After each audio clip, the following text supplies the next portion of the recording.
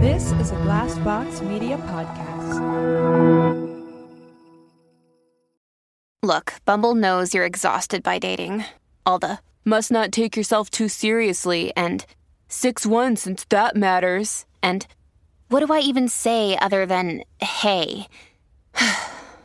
Well, that's why they're introducing an all-new Bumble, with exciting features to make compatibility easier, starting the chat better, and dating safer. They've changed, so you don't have to. Download the new Bumble now. Then I saw them. The million eyes watching me, staring at me, studying my face. I knew what the devices were doing. They've been doing it for years now. They blended in with the landscape, the architecture. It was like they were not there anymore, but now I could see them. Notice the number of them. Eyes on every corner, every wall. It was discomforting, creepy even. I shuddered. I was being watched now. My facial pattern analyzed, no doubt, and there was nothing I could do. Suddenly, I was not alone. I turned and headed home. There is a space between reality and fantasy, between light and dark, between rational and irrational. In this space, there are stories. This story is called The Mask. Integration is now. One puts the object down and goes to the hall. The other is there, back from the country doctor. Well, one sounds. One should be mad. Yet, one is calm. Odd, foreign feeling this is. One is unwell, the other replies. The doctor evaluated and one will be better soon. The other is lying, one says calmly. Strange how much calm one feels. The other stares back. Compound Z, one says. One knows. The other is mad, one can see. Thus the other's shoulders drop. The other marches into other's room, and the door swings closed. One goes up to the door. Thus one listens. No need for knock. Inside, the other does not sob. One steps closer to the door. Why? One must be a model citizen. The country, the company, the children. One repeats and notices this. How silly the whole of it is. The country, the company, the children, silly. One blushes at such traitor thoughts, uncomfortable. The other swings open the door and screams. One spits on it all. Traitor! One cries in horror and fear. Both one's neighbors must not hear such traitor talk. Call one in, the other says, calm now. One looks at the other, and the other is truthful. One can tell. The other's body stopped its restless hold. Thus one is very confused. Why? One repeats. Indeed, why? Because this place, the other says. Because not one deserves this place or the other. Don't! Traitor! One is so confused. But not mad, not that. Strange all this is. Yes, the other says, eyes sparkling through the shine of the plastic. One will not bring child into this place. Why? One is scared, upset, but then relieved. One knows it is traitor thoughts. One must push those away. Still, one is happy there is no child. Look, the other says. Look all this around. The other sits on the other's bed and stares ahead. call one in. One is traitor. But one does not call the other in. One turns around and goes to one's room and sits on the bed at the edge. Then one does a strange thing. One takes off his plastic. The face naked and out, exposed, so vulnerable. One, no plastic on. Tears on naked face. Tears of shame. July 17th, 2025. I keep dreaming of Michael lately. I dream of his books and his things. He also used to write. All the time he did that. After he died, I found all sorts of notebooks, small and large, all around his apartment. Notebooks filled with observations and ideas. Thoughts, too. The things he would never say out loud. I started reading those, but could not continue because it was like talking to him. I never read them again. I had no courage to face him so alive after his death. I only kept one box of his things. I tucked it away in my closet, all the way at the back, and never dared go back to it. Today, I realized that I was ready to go through his box. I packed it long ago. I was in a bad state, so I hardly remembered what was in there. When it was in front of me, I laid my hands on it, hoping to feel something at the touch of cold cardboard. But I felt nothing except regret. Inside there were notebooks. Of course there were notebooks.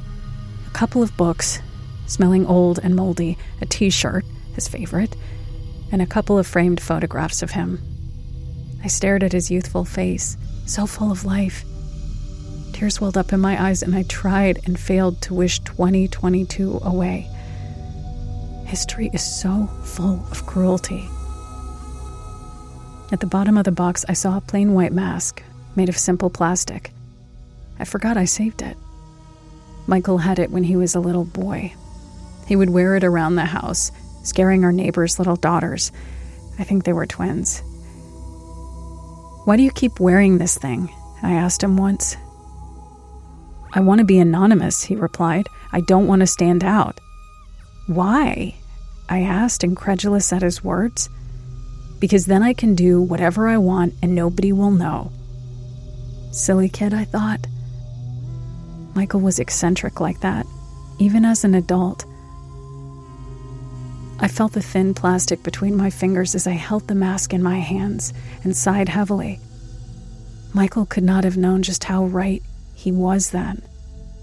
I would do anything to be anonymous now, not to be monitored at all times. I brought the mask up to my face, feeling the plastic cover my skin. The coldness of it felt good. It's not so bad, I decided. Not bad at all. I looked through the pictures again, and once I was ready to let go, I put them all away again, but the mask I kept. Something about it drew me to this object.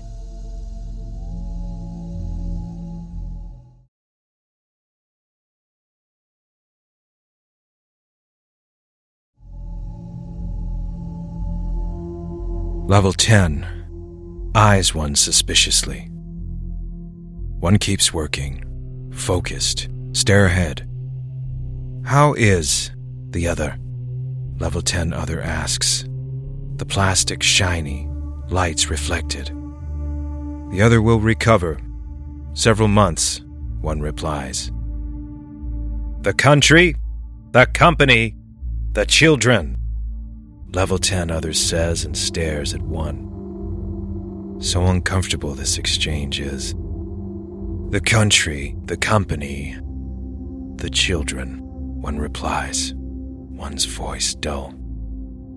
There's a funny feeling in one's chest, a heaviness.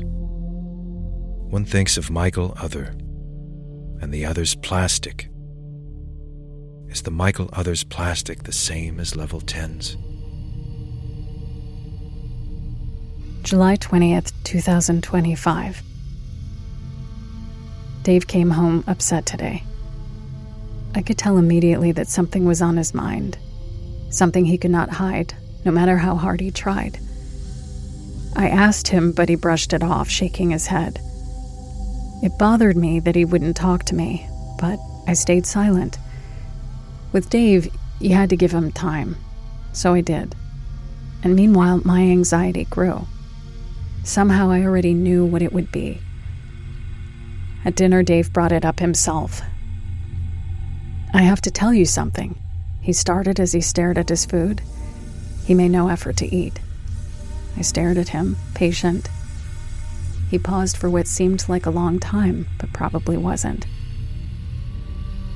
"I think Acorn is taking over," he said. The lines on his face deepened.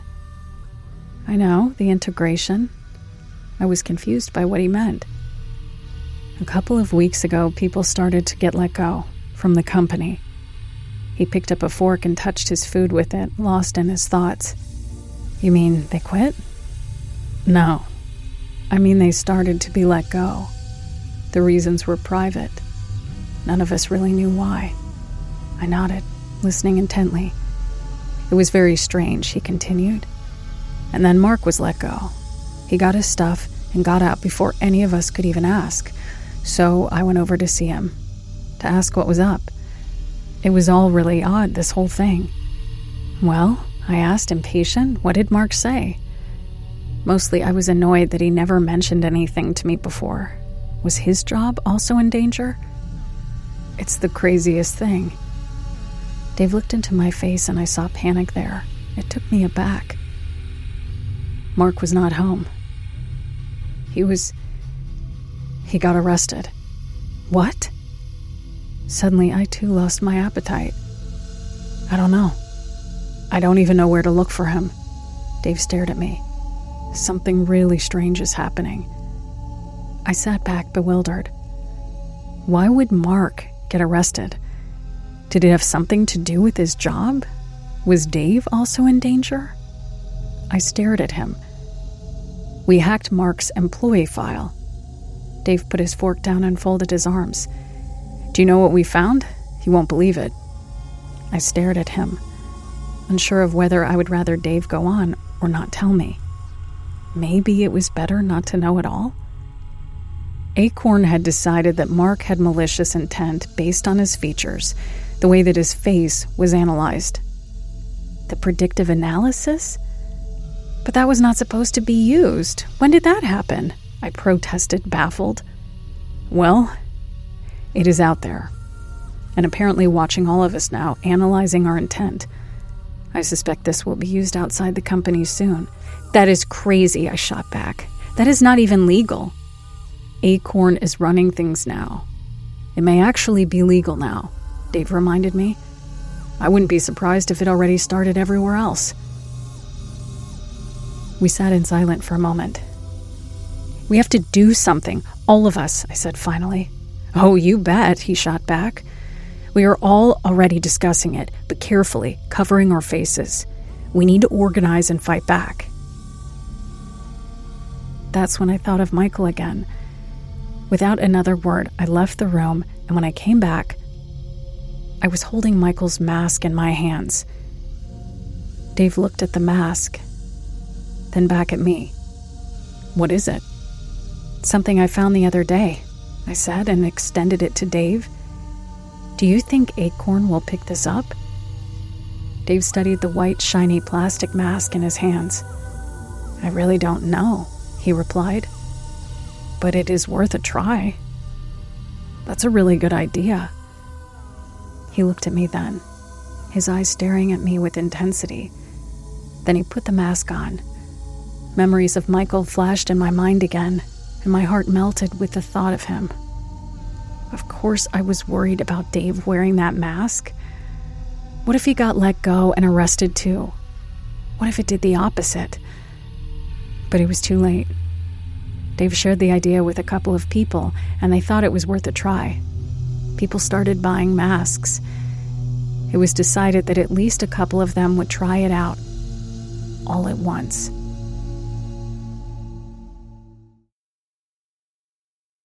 on the next episode of The Mask. The other day, while the other was in other's room, one walked down the hall with no plastic on. It felt good. It felt good. One likes this feeling and wishes the other would do it with one. But the other is a ghost. Thank you for listening to The Mask, a Crawl Space Media production of a Pi Rational story. Narrated by Eileen Stevens and Christopher Garetano. This is a Glassbox Media podcast.